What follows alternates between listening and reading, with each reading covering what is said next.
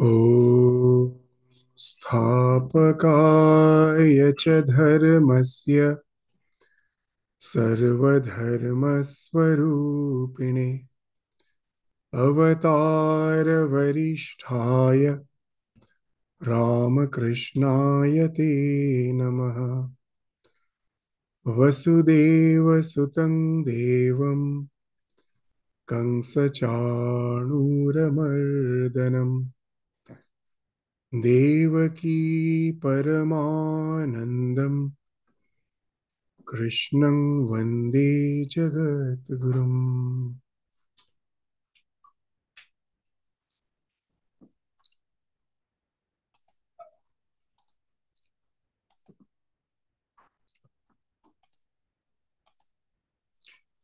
So today we will enter into a very important concept which has been described in the Bhagavad Gita, is the concept of the divine incarnation, the concept of avatar, the purpose of the descent of God in a human form.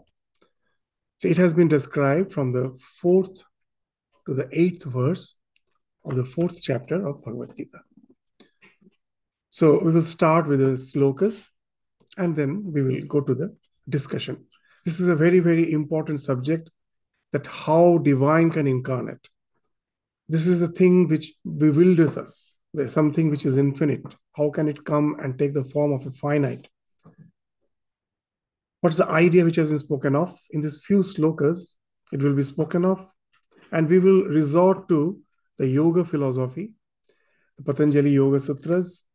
There are some wonderful sutras which gives us the idea that why our understanding is limited and why a what to speak of a divine incarnation. Even a spiritual realized person, their knowledge becomes as if something pervasive. They can see the past of their own incarnations, the past births. If you read the life of Gautam Buddha, you will find it is mentioned there that just before he went to the nirvana, the first thing that came to his mind was the flashback of the past lives, from where all the Jataka stories have evolved. And in all our scriptures, in Yoga Sutras, it has been mentioned that para vairagya, supreme renunciation, comes when this portal opens up. You can see your past lives, because you see that for each and every life, all our worldly endeavors were the be all and end all of our existence, to earn, to just have family, to have some reputation, and then whatever nature gives us at certain point of time. We are growing in our youth. Everything is as if nature pouring us in bounty. And know it for certain, the plan of the universe is such, as we proceed through our life, whatever nature gives us in bounty, is going to take it back. We all have to grow old. Nothing we can take with ourselves. We all have to die. So this cycle, when you are looking at your past, this cycle, this eternal cycle of being born and again this death, with all aspirations, nothing gets fulfilled. Again you are born, is going on. And then the idea which now we are speaking always that what's the utility of this type of life, but we don't realize when something such vivid you see with your own, as if with your own vision you're seeing your past, that the Yoga Sutra says ensues in para vairagya, supreme renunciation. And that alone can enter in the liberation. So what to speak of a divine incarnation, even for a spiritual realized soul? Before he has gone to that realization, the step just ahead of that is the opening of the portal of the past lives. He can just see as if. And those things will be discussed in these few verses. And in the Yoga Sutra, they have spoken the science behind it. Many of us now don't read the Yoga Sutras, but it's a wonderful scripture. It's a scripture which speaks of the science of the psychology. And you also will understand it, how wonderfully this concept has been described thousands of years back in these Yoga Sutras. So let us first enter into the slokas, and then gradually, as we come to the context, we will refer to this Yoga Sutra to understand the ideas which has been spoken of there. So the fourth sloka of the fourth chapter, where Arjuna is asking Krishna, that Krishna has told that it is me who at the inception of the creation gave this knowledge, this yoga, which I am at present pertaining, giving it to you, delivering it to you. Don't think it is something which has been just devised by me to motivate you to take part in the battle. Don't think that. It is not that I'm instigating. It is a knowledge which has come through this spiritual transmission, this generation after generation, this ideas of parampara, lineage. And it is me only who instructed it at the very inception of the creation to Vivaswan, the god, the sun god, who instructed it to Ikshwaku, the first king of the Sun dynasty. And he again instructed it to, sun god instructed it to Manu, the first human being, the progenitor of the humankind, and Manu instructed it to Ikshwaku, the first king of the Sun dynasty. So now naturally Arjuna is bewildered that Krishna is of my age. He is my contemporary.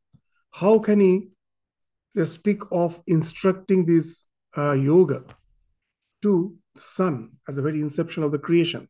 So that's the doubt which he is speaking of. Arjuna Vacha aparang bhavato janma parang janma vivaswatah katham etat vijaniyam tvamadau praktavan iti. Aparang bhavato janma. So you were born much after Vivaswara. Vivaswara, the sun god. You were born much after Vivaswara. Aparang bhavato janma, parang janma vivaswata. The sun god has originated much earlier. You came much later. Katham etat vijanya. So how am I to understand that in the very beginning, you instructed this science to him, to sun god? Katham etat vijaniyam tvam adav praktavan. You have spoken as if to sun god. How am I to understand that? So that's the doubt which Arjuna is expressing to Sri Krishna. So the next sloka, fifth sloka. Sri Bhagavan Uvacha Vahuni me vyatitani janmani tavacha Arjuna tanyaham veda sarvani natvam vetha parantapa. So you and me both have went through innumerable births. There have been innumerable births. Bahuni, many. Me vyatitani, we have spent. Janmani, so many births.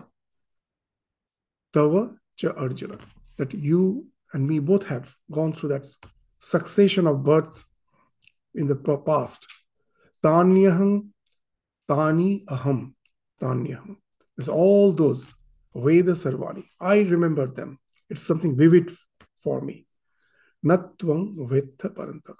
But you don't know. So here, this wonderful concept of reincarnation comes. And what we are alpagya, we have a limited understanding. The avatara comes with that vast knowledge of his past incarnations. So this is something which speaks of his lordship, Isha. So let us try to understand. This is the sutras. If we link with the Yoga Sutras, you will get a wonderful idea. Wonderful ideas comes from there. So first, just in a general way, we can just understand that why we don't remember our past. Just that example which we were giving even in the last class. Suppose this room, all the doors and windows we close, it becomes dark. And with a projector, we project something on the screen. It's vivid. And now someone comes and opens all the doors and windows. So and then you find that nothing is visible in the screen. The moment the light floods in from outside, nothing is visible. So what has happened? Has the picture really disappeared? No, it is still there. The picture is still there, but because the moment you open the doors and windows, the light floods in and that overwhelms the projection on the screen and it's not visible.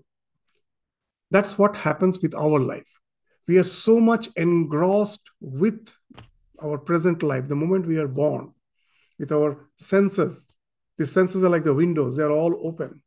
You're constantly engaged with the world, so much attached to it that we shouldn't be thinking that the past is in no way visible. It is visible.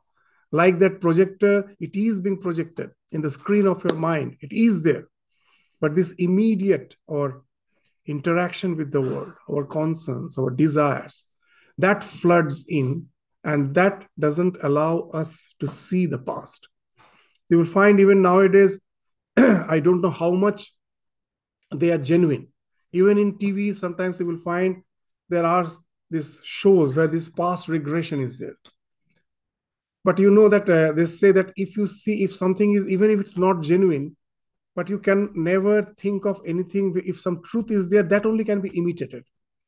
Even if someone is feigning, there must be some truth of that only they feign. So let us just find, if you find that, let us not go whether it is true or not, but the procedure they follow.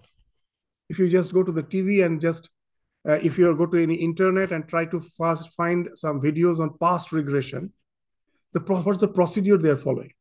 You'll find a wonderful thing. The person who is supposed to regress to his past, they give some auto suggestion. The one who is conducting the thing, he or she will be giving some auto suggestion. They will be asked to relax in some couch and they will be giving some suggestion in where he's or she's supposed to relax completely. The mind should be free from all thoughts. So you'll find that's the basic procedure. And that takes them to gradually to that regression of the past. What it speaks of, simple. If you can really calm down the mind, close your doors and windows, the projection is always going on. It becomes visible. So this is the basic idea. Now we will go to that idea in the Yoga Sutra. It's a wonderful idea. There are so many ideas when we speak that we believe in past. Now anyone can ask us that you believe in past, then why don't you remember your past? Why don't we remember our past? Why our memory is selective? Just to give a very funny example, that we believe in evolution. That most probably we were born as some cattle, in some past birth. It's of course possible. In evolution, it is possible. So we gradually became a human being. Now, as a cattle, we used to graze on the grass, isn't it? So we had a tremendous liking for it. Now, as a human being, do we salivate seeing the grass? No, we don't salivate. We don't feel anything. So then what about that sanskara? If you say the sanskara is never lost, it is saved, where it has gone. So these things has been described in Yoga Sutra in a wonderful way. You also will be amazed at how they dealt with the human psychology. The idea is that our mind is nothing but vrittis. Constantly you will find there is thought pulsations. It never stops. Even when I am sleeping, we are dreaming. Even when I'm not dreaming, when I'm in deep sleep, I may think that my mind is totally calm. But nowadays, through EEG, it has been found, still you have waves. There are some waves in your mind, even when you're deep sleep. The mind never stops. That's in Yoga Sutra has been mentioned as vrittis. Very interesting. The terminologies are very interesting. The word vritti doesn't mean wave. The word vritti means profession. That if you're a doctor, your vritti is to be a medical practitioner. A businessman, his vritti is to just be a businessman. A teacher, these are all vrittis. Now, why the thought waves are called vrittis? Vritti doesn't mean wave. Vritti means profession. Very interesting. How these terms were coined. Now, my vritti, what it is meant for? It is meant to sustain me, isn't it? A doctor sustains himself by his practice as a medical practitioner. A teacher, a professor, a businessman. Everyone, they're of course serving others, but at the same time, they sustain themselves with their profession. So vritti means what? The thing by which you sustain yourself. That's your vritti. Now, the yoga understood the mind doesn't exist, cannot exist if these waves are not there. As long as the waves are there, the mind is. If the wave stops, the mind is not. And that's the basic difference between the Eastern and the Western philosophy. In the Eastern philosophy, in the Western philosophy, the soul has been equated with the mind. So why you are? Because you think you are. That's why. That's what your thought says you are. But in Vedanta, in this yoga, the idea of your real identity comes when you go beyond the mind. That as long as you have the mind, you can never know yourself. The reality is avang manasa gochara. It is beyond vak, beyond mind, mana. Something beyond that. That's your reality. So that's why very second sutra in the Yoga Sutra is what? Yogas chitta vritti nirodha. To suppress these waves of the mind, the thoughts of the mind. Now, why they are called vritti? As we told, the mind cannot sustain itself without those thoughts. The moment you can stop the thought, the mind is no more there. So the mind as if is sustained by these waves. So now you will understand the thing which sustains you, that is your vritti. So the profession of the mind is the waves, is the vritti. So that's why they are called vritti. So these thought waves are constantly there, even when I'm sleeping, awake. So that's what constitutes my limited individuality. Now, this vritti in Yoga Sutra, very interestingly, they have distinguished into two categories. One is called klishta and another is aklishta. Klishta means affliction. Klesha means from klesha, the word klishta comes. Aklishta. There are certain vrittis with which feelings, emotions, nothing is involved. It is just, it gives us knowledge. Just I'm seeing at the watch. I neither like it, I neither hate it. It is just there. It is giving me some knowledge, but my emotive faculty is not getting linked to it. So these are all aklishta vritti. And there is the vrittis which is a matter of our concern, which is the cause of our bondage, is the klishta vritti. The vrittis which are linked with your emotive faculty, your feelings. That whenever I see something, even for a microbe, if you give a nutrient, it will be drawn towards it. If you give some toxin, it will be repelled from it. So from there, it shows the moment we have the idea in this limited body and I get identified with it, I develop raga, attachment, or dvesha, hatred. And this raga and dvesha in turn finds expression as abhinivesha. Why I have developed this raga? Because I want to preserve myself as this limited body-mind complex. I have forgotten my real nature.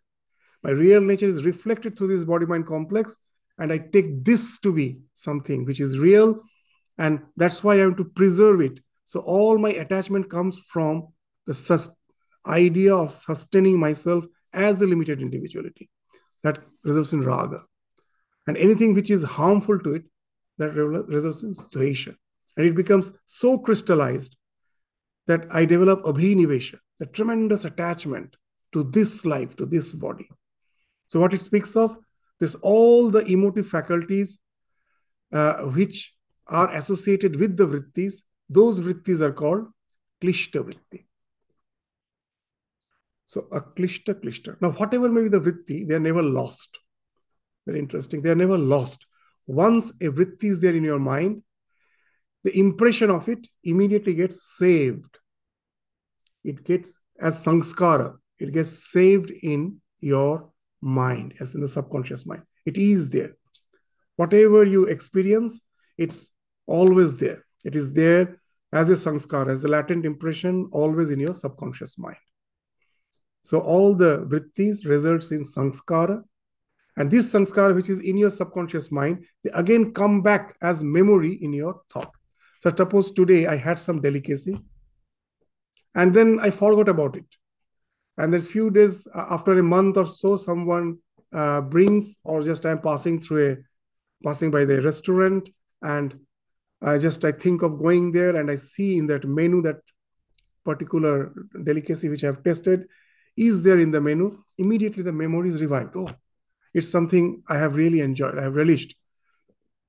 Let me have it again. So all the sanskara result in memory. It comes back as memory. Whenever favorable circumstance is there, it comes back as memory. So these sanskaras, these memories and the latent impressions which are not lost, which is always there in your subconscious mind. Whatever I have experienced from the very inception of creation till at the present, through all innumerable births which I have gone through, nothing is lost. In the Yoga Sutra, they say these are all vasanas. These terms are very important. These vasanas are all stored in my mind. And all these thoughts resulting in actions, those actions, these repetitive actions also as vasanas is stored in your mind. So this is something which is very individual. All the vasanas in the individual aspect is getting stored as sanskaras and smriti in my mind. There's an individual aspect. But the wonderful thing in Yoga Sutra, they have told that there is another cosmic aspect of our karma. Whatever actions we are doing, individuality is getting stored as sanskaras in your mind, but it has a cosmic effect. What's that cosmic effect? There's the idea of karma ashaya. Ashaya means receptacle. Karma ashaya. That whatever actions you're doing, whatever sanskara you are producing, that to fulfill that, you need favorable circumstances, isn't it? If I develop that any test for certain delicacy, then what? To really relish it, again, I will be searching the restaurant where I went. So you will be drawn to that environment. Again, you will be drawn, you will be going there. That becomes the receptacle where your desires can be fulfilled. So this is the cosmic. This is not something directly in my hand. So every action is resulting sanskara as an individual aspect. In another aspect, in the cosmic, you are going to be gravitated to some circumstances where you find the receptacle where your karmas can be fulfilled. That is the idea of karmashaya. And this karmashaya, based on all the actions, some are more prevalent in my mind, some are very strong, some are quite weak. The strong desires, they all will be resulting in this vipaka, the transformation, resulting in my birth in a particular species. Okay, that to give an example is the best. Sometimes just plainly just saying it becomes difficult. Suppose as a young boy or a young girl, when we started growing, so we never liked to study, but we found that our parents, our teachers, everyone insisted that based on your grades, your future will be determined, study. They were constantly reminding us that it is something very important in our life. And we had to use our willpower. Though we never liked, because of the insistence, we started studying, that we used our willpower. That, okay, the morning and the evening, some hours, we have to sit for our studies. And who is a good student? The one who doesn't have to use the will anymore. Somehow the study has become a passion, started liking it. Now what happens? Now your sanskara, accordingly, you're creating that sanskara. You have developed a liking for the studies. And in the school, you will find the immediate result, which has an individual effect in my life. I find I'm getting good grades because I'm studying naturally based as you're studying. So in the examinations, you're performing well, you're getting good grades. This now, say you are in that now, the 12th year. After that, you have to determine your course in the university, in what stream you are going to study in for your higher studies. So now there an interesting thing will happen. So when in the 12th standard you got good grades, based on your grades, now your this scope will open up. Most probably you got good grades. With that, you can get admitted for some medical course. Now, once you enter into that medical course, that entire medical college is not the result of your karma, isn't it? Was it the result of your karma? Because you were good in your studies, has that resulted in that medical college? No. It is a collective effort. The entire society, the government, the tax you pay, that has resulted in that structure there. So that's what we are saying, that cosmic, that is the karmashaya, that is already there. Your actions resulted in gravitating you to that circumstance. So now you got good grades, you go there.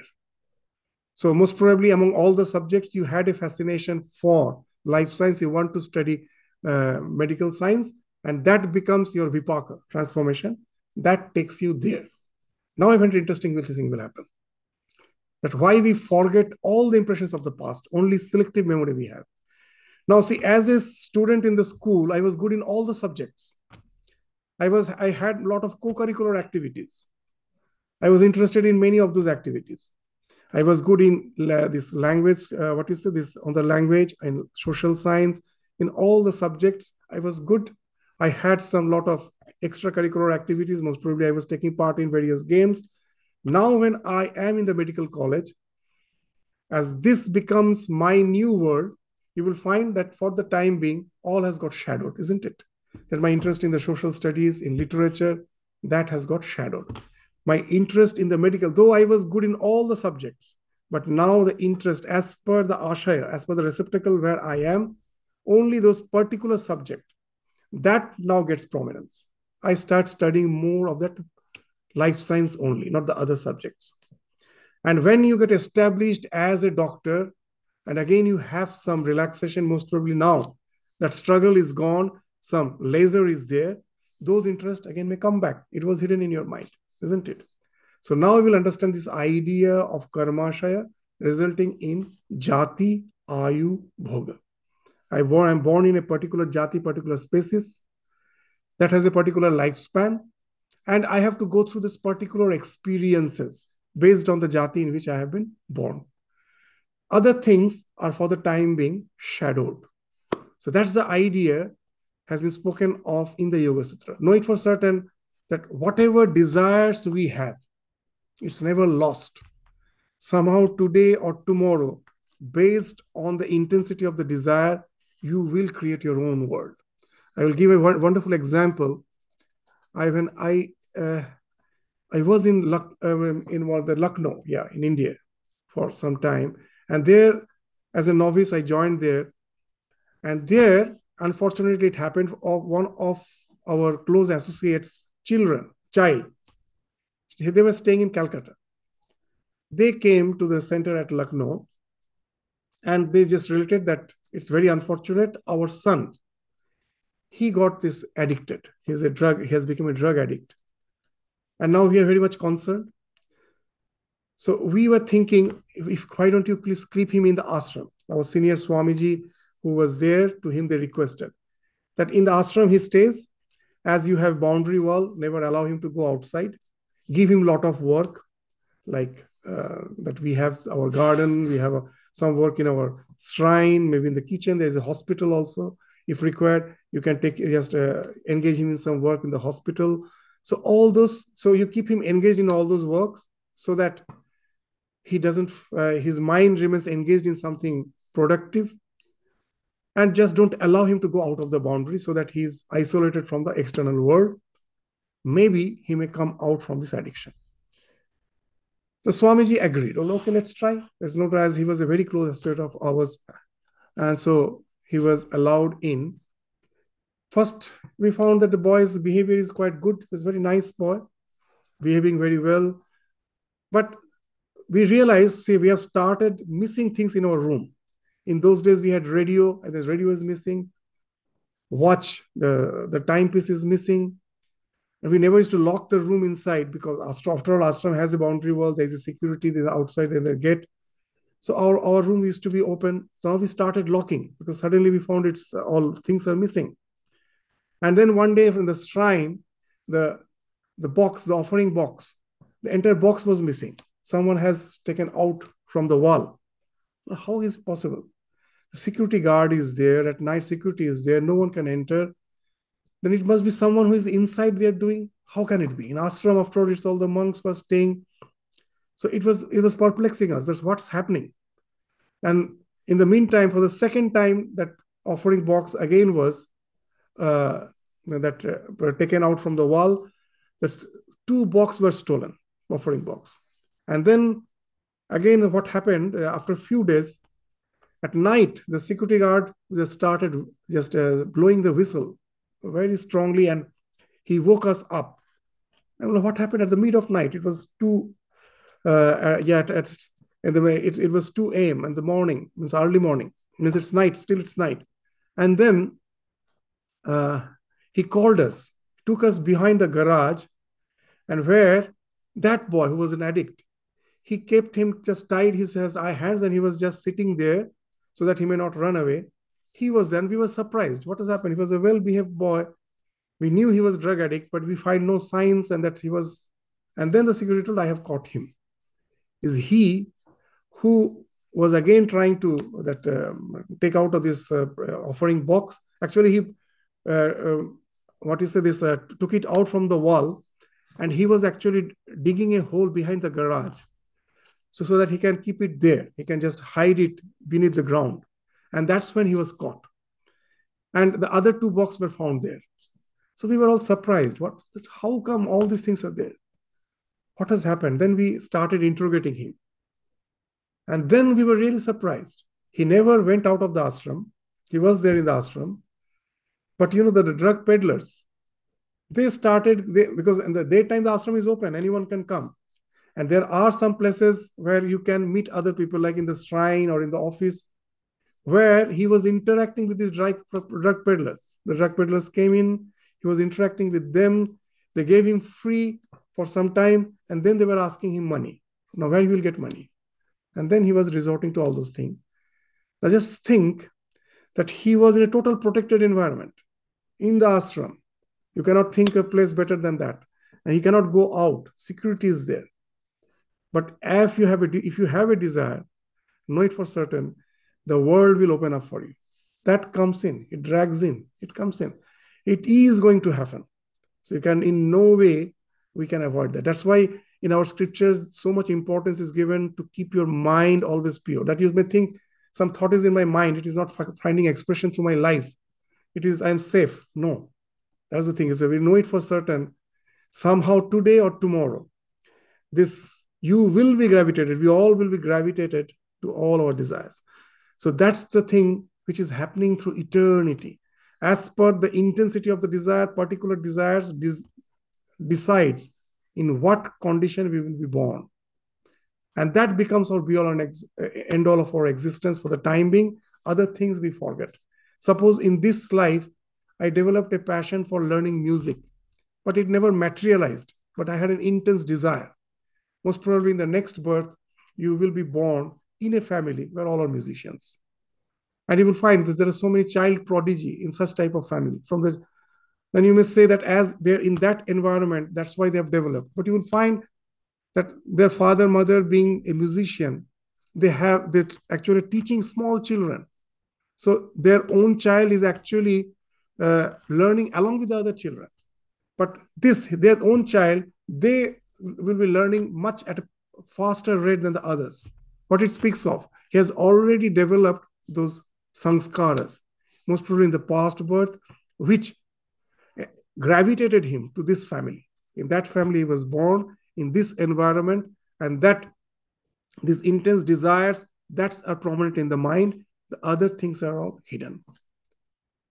So all that's your immediate interaction with the world as per your desire, that decides what's being filtered out and what's prominent in your mind.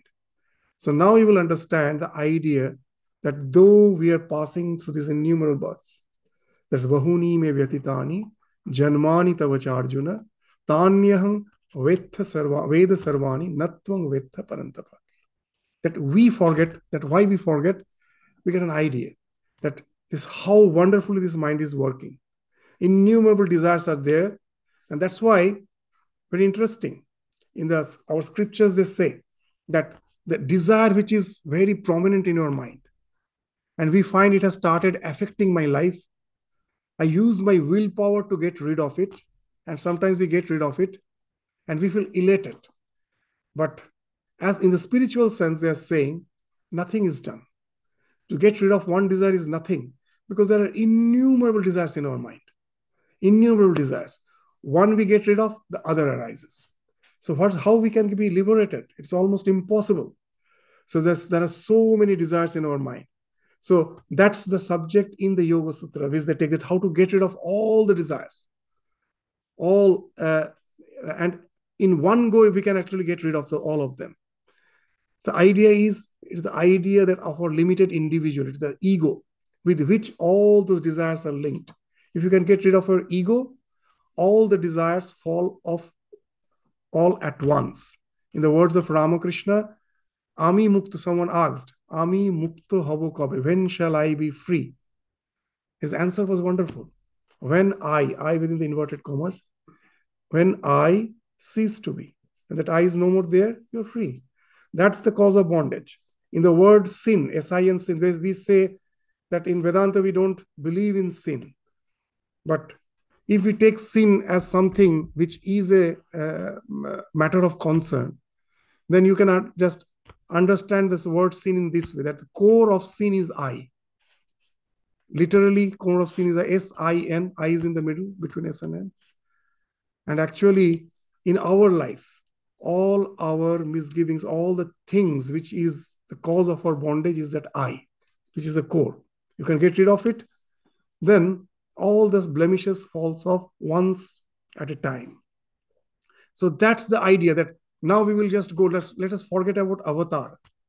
That in our life, when we start our spiritual journey, a time comes when our mind starts pervading our past births also. We remember that how it happens. So that's the idea. Let's try to understand that. There is a very wonderful another yoga sutra. There is a sutra in the it is in the third chapter, the Vibhuti Pada. It's almost in the end. There's a concept of pratibha. Pratibha. What is that? Tarakam sarva vishayam sarvatha vishayam akramam cha iti vivekajam jnanam. That the ultimate discriminative knowledge comes. When it comes, what happens? Let us not go to the word by word literal meaning. The idea is you get akramam jnanam. Your knowledge is no more sequential. The entire knowledge flashes in your mind all at once. What it's speaking of, that when you're reading a book, you're reading page by page, isn't it? First you start line by line, word by word, line by line, page by page, you're reading. When the entire book has been read, you close the book. Now the knowledge of the entire book is there in your mind. Now, someone brings the book and keeps in front of you, you see that the title of the book. Immediately now, as you have already read it, it's not that again you have to go to the page by page. Immediately the gist of the book, the summary comes in your mind, it flashes. So they say for a man of realization, that's what happens. What is speaking of? That each page means each life. We are going through so many lives. When the realization comes, everything comes in a flash. How it happens? It's a very wide subject.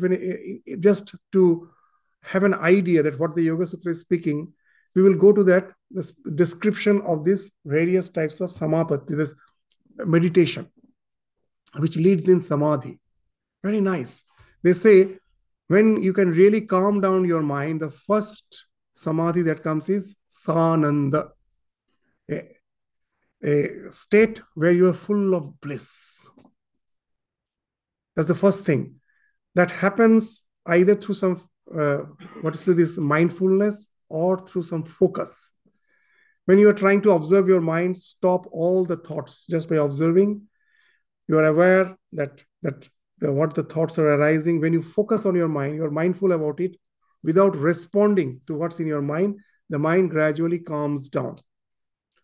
So that is one way. Or you focus in one thought so that other thoughts are all starts falling off. Whatever way you may do it. When the mind really calms down, the first experience is of bliss. The more you can calm down, the more the bliss ensues. So from where that bliss comes, this is a very wonderful thing of meditation. Any meditation you do, that bliss ensues. Now, suppose you are carrying a lot of weight in your shoulder. You are just on some excursion. You are having a bag full of all your belongings. But as you're always carrying it, you get so habituated with it, you don't feel the weight. It has just become as if a part of you. Now, Then suddenly, just to relax, you keep down the bag. And you feel tremendous a sense of lightness, a let go. When you were carrying the bag, as you got habituated with it, you are not feeling the weight. But the moment you keep it down, immediately you feel tremendously relaxed. A let go ensues. Because yes, I'm feeling light. I've kept down the weight. I'm feeling very light now. Now we are carrying this baggage constantly of in your mind, all our thoughts, our desires, constantly we are carrying. And as we are carrying it always, we got so habituated we don't feel it. But when you are practicing meditation, you have calmed down the mind, then there the let go ensues. Suddenly this baggage you have dropped. And that results in that bliss. So you forget, and that once the bliss ensues, now you get so focused to the bliss, you just contemplate on that bliss, everything starts falling off. But that's just the initial stage. From this ananda state comes asmita. It's very interesting. What's that? When I am enjoying something, at the beginning, I am totally identified with that enjoyment.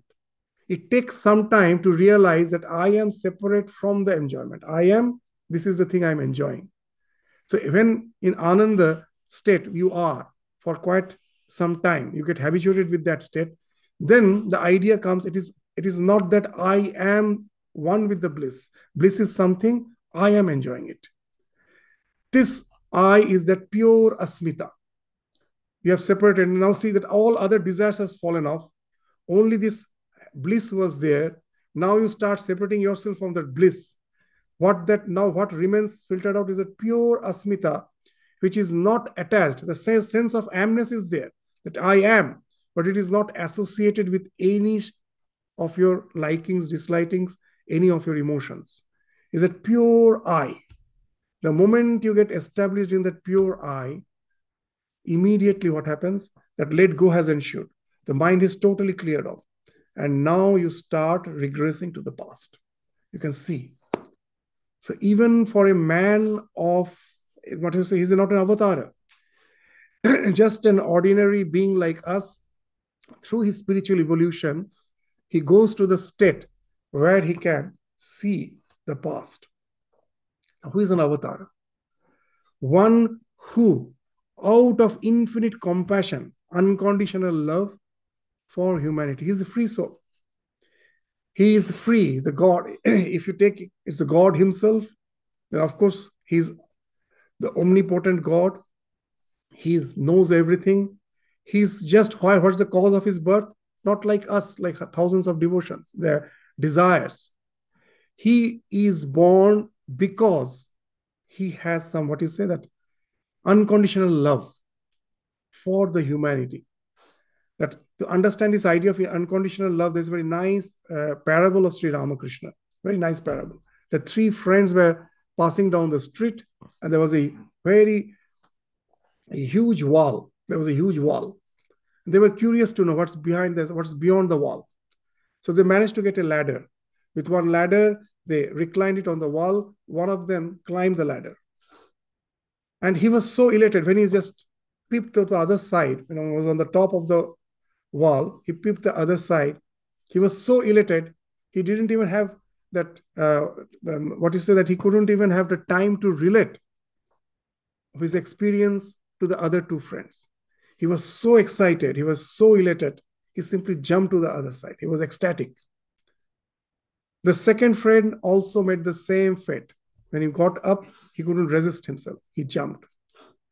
The third one, when he got up, he also felt like jumping to the other side. It was a mirth of joy. But the thought came, if I jump, no one is there to relate this experience to the world.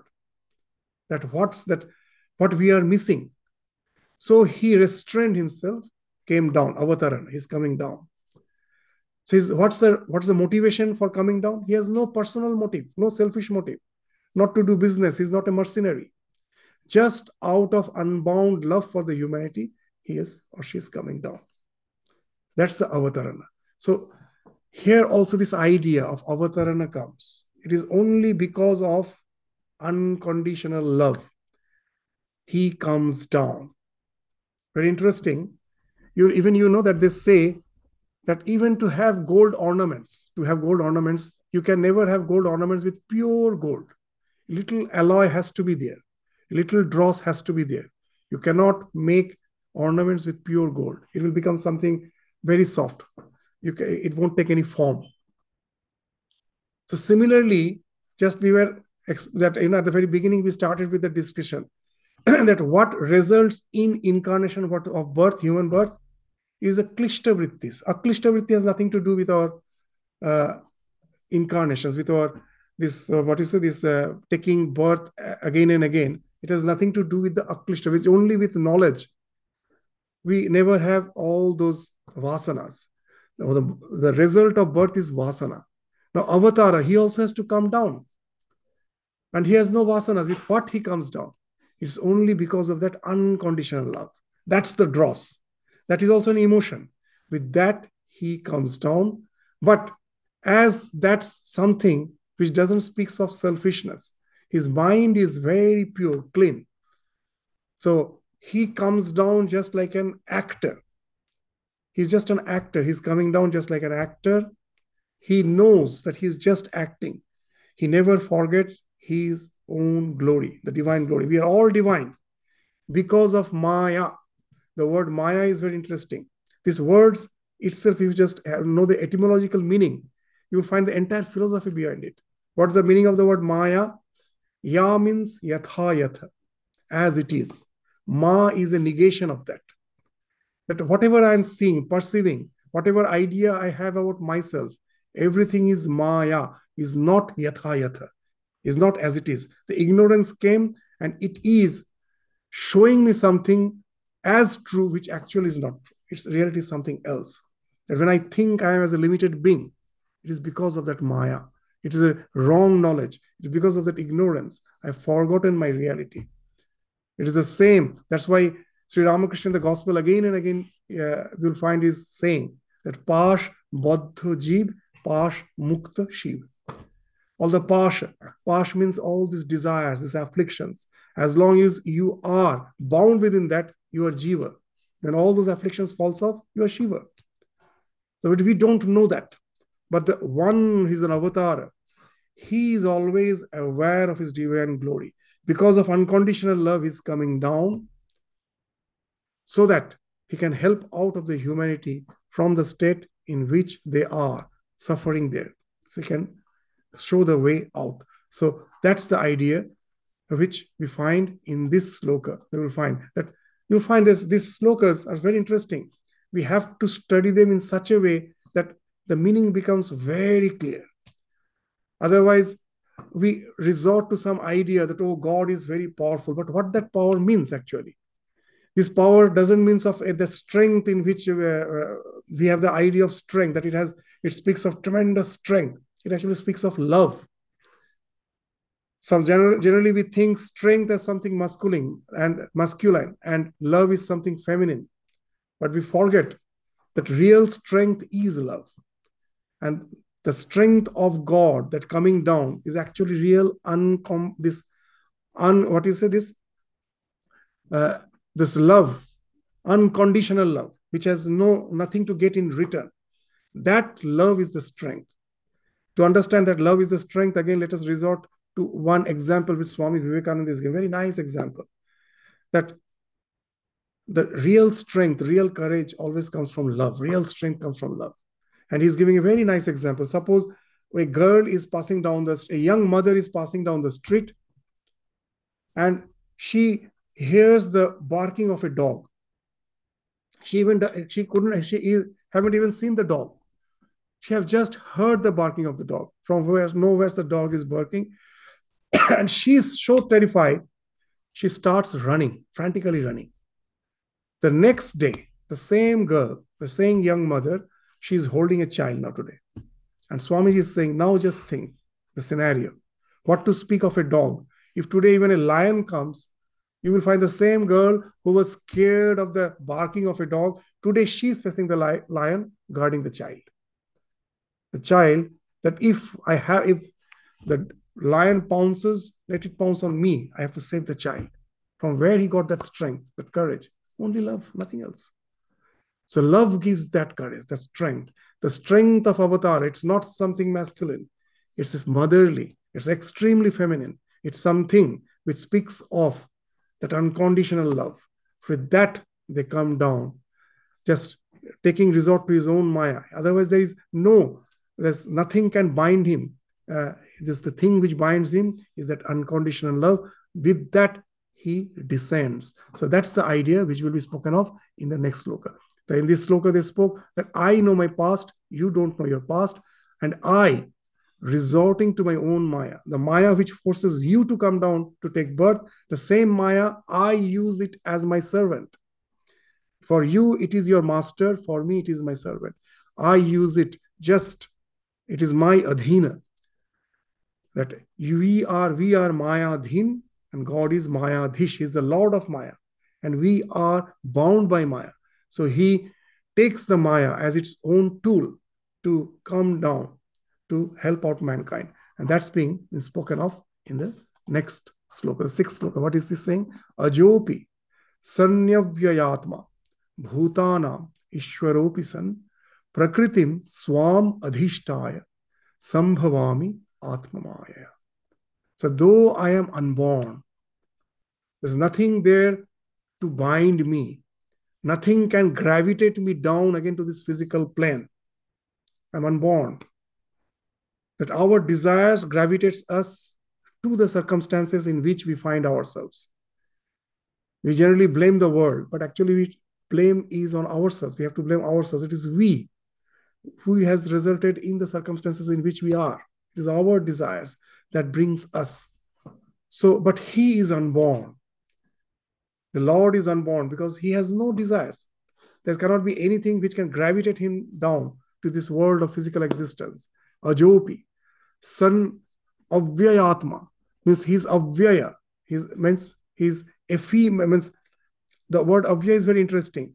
That you may have a long life, but at the same time, when you are aging, he is constantly transforming. They speak of shada vikara. We go through 6 changes. Jayate, asti, vardhate, viparinamate, apakshiyate, nasti. That first, we are not eternal, and then even the lifespan which we have, we are constantly decaying, changing, transforming. We were small kids, we are growing. Jayate, asti, we exist for some time. We are born, we exist for some time. Vardhate, we grow for some time. And then comes the question of viparinamate. In the middle age, the transformation starts. And then apakshiyate, the process of decay starts, jara. And then nasti. Then at last, this physical existence is annihilated.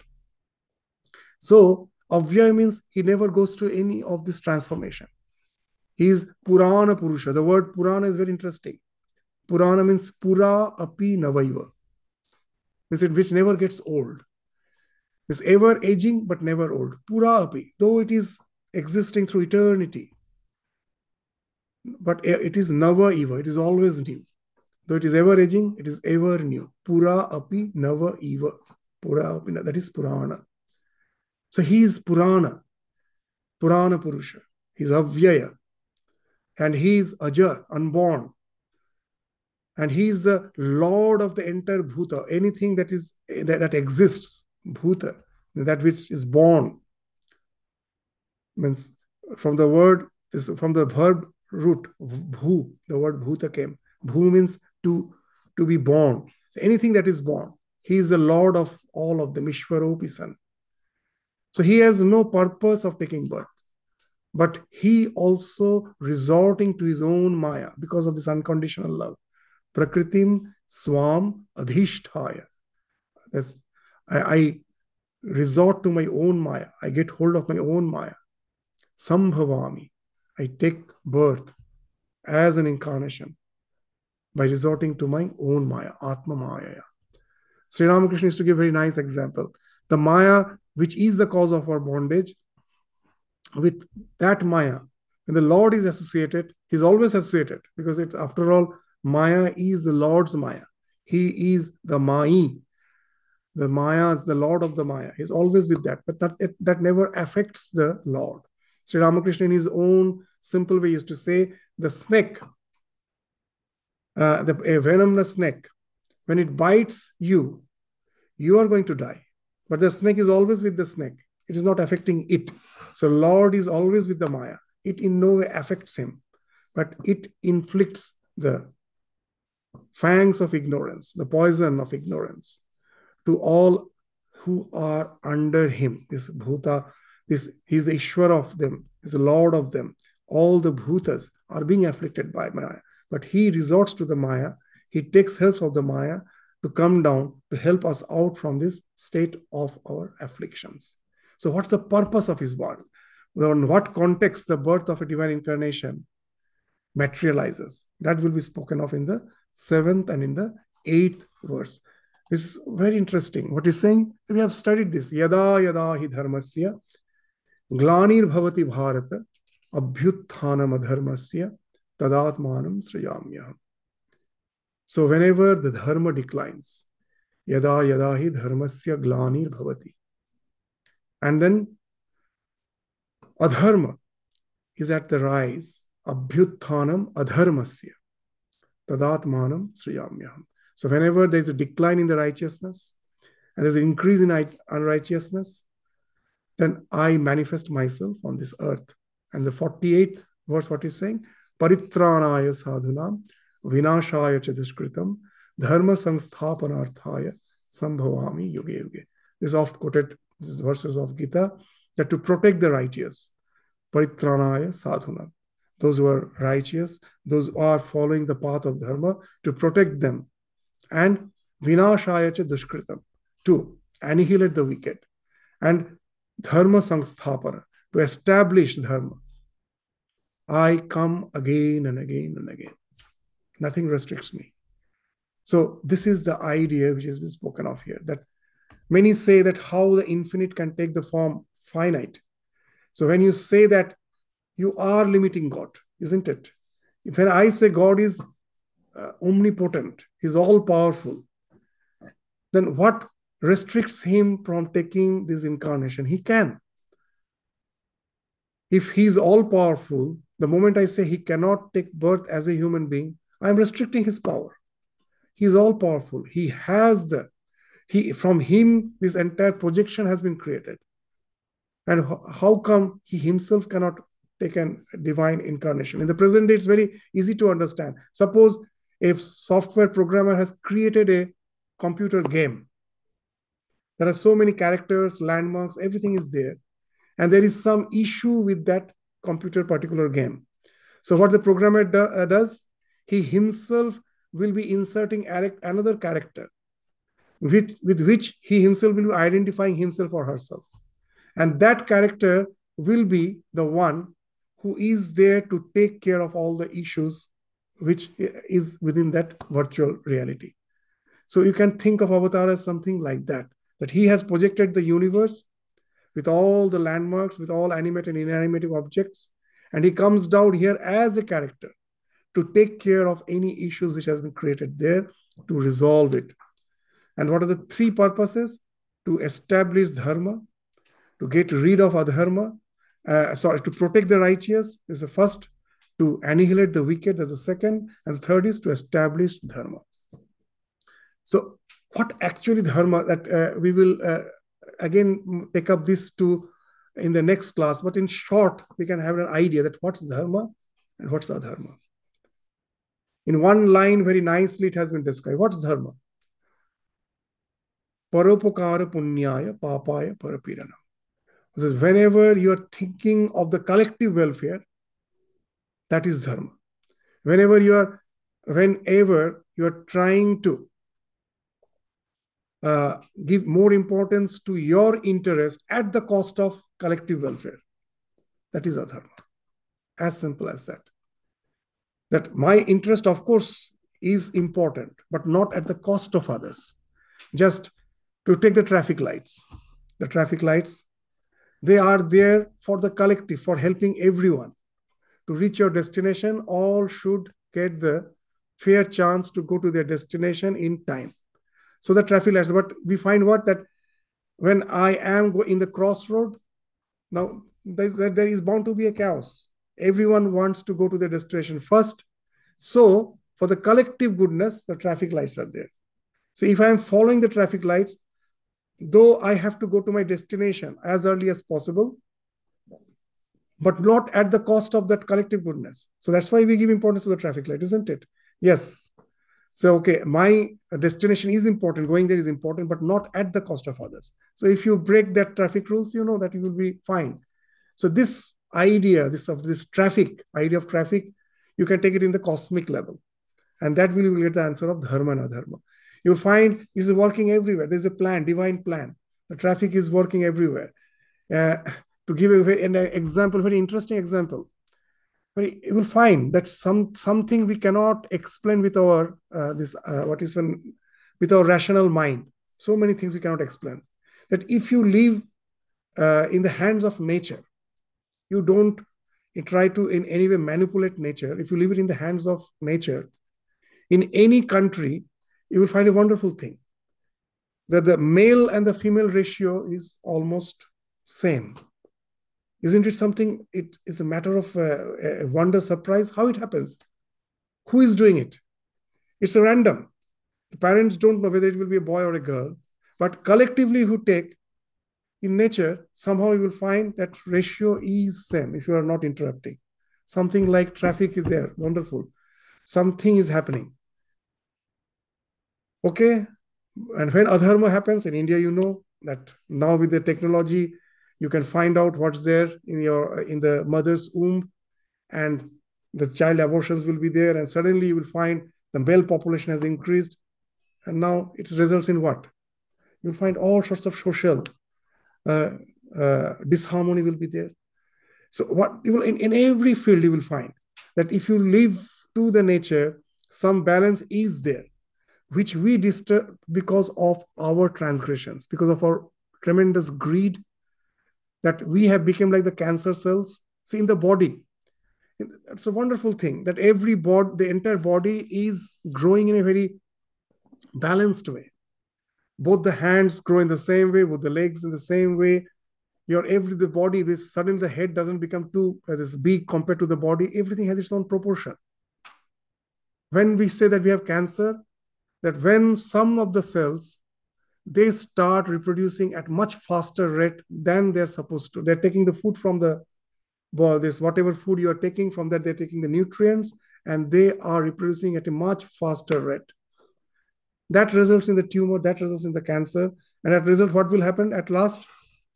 That the person will die, along with that, the cancer cell also will die. They are not going to stay without the body. They also will die. So you will find the entire society becomes carcinogenic when we forget that we have to maintain that balance, that traffic we have to maintain and grow. We have to grow, but keeping the welfare of the entire, the collective, the samashti, we have to grow. The moment we forget, then the adharma prevails. So behind all the dharma, the principle is empathy. All the laws are based on that. Based on the principles, the laws are made. Now, when you fabricate the laws based on the principles, first it seems very easy. Follow the laws, you're following the principles. That's dharma. I saw it in one of the interview of a very famous, what he says, he studies mythology. His name is Devdutt Pattanayak. One of his interviews is very interesting. He saw, they say, see, there's a lot of difference between Rama and Krishna. You see, Rama, he's Maryadavan Purush. He never goes beyond the laws. Whatever that as a son, I have to obey my father, whatever sacrifice it may result in. He's never deviating from any law. So why the laws are made to follow the principles, and he follows all the laws, and naturally he's following the principle. So that's the character of Rama. He's Maryadavan. And that's the opposite character, Ravana. He's intentionally breaking all the laws. Absconding with Sita, the other's wife, and all this, consciously you're breaking the law. This diametrically opposite is Ravana. So you are breaking the laws, naturally you're breaking the principle. Now you come to Krishna Avatara. It's very interesting. He's breaking all the laws. Not a single law. It's the entire war. So not he's an avatar. Now what happens with the passage of time? We humans are really very clever. we know to use the laws which were made to follow the principle. We start using the laws to break the principles. You see the entire legal system. They're using the laws to break the principle. The law is there to give proper judgment, isn't it? But you will find the one who has money, he has the judgment in his side. And that speaks of the deterioration of time, that adharma, how it comes. We as a human being has the capacity to use the law to break the principle. You will find when Duryodhana is saying that I am the king, that I won't give Shuchagra Medini, that even that the land as the equivalent to the point of a needle, that much land also I won't give without war. He has taken away the land, the kingdom from the Pandavas, and now he's saying without war I'm not going to give. They have asked only for 5 villages. He is not ready to give. So he's speaking of law. I am the king. I do have the power, and I will decide to whom to see. His empathy has totally gone.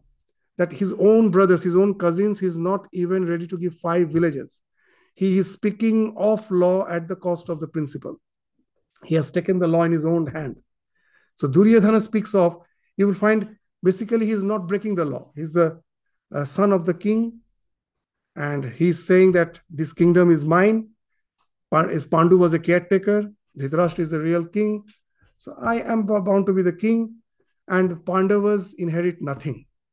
So legally you may find everything is okay. But if you go through the Mahabharata, the way he is taking his kingdom and whatever Pandavas actually acquired by themselves, that also he has actually taken away from them. It speaks of exploitation, tremendous exploitation. So he's using the laws to actually break. It's almost like the present complicated legal system. So in such situation, again, you will find to uphold the principles, Avatara may have to come down by breaking the laws. We have to uphold the principle again.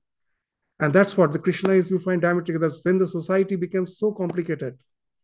When we start, and all the dharma in the present day, anytime you find it happens, we use the laws to break the principles. And then that's the question of this declining of the dharma. When such thing happens, God comes down again to make the thing straight, so that unless the collective society is integrated and balanced, we cannot think of our own spiritual evolution. First have to have that environment, that base, so to keep the things right, so that again we have the chance to evolve. So that's the purpose for which he descends. So that's the basic idea behind this idea of the avatarhood. So we will take this 7th and 8th verses again in the next class to elaborate on this idea of dharma, adharma, and the establishment of dharma.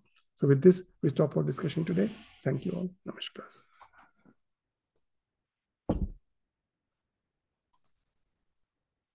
So just to let you know that after class, if anyone feels like asking questions, you can ask questions. We can just allot 5 to 10 minutes. Otherwise, after that, we can just simply disperse. If you have any questions, you are welcome.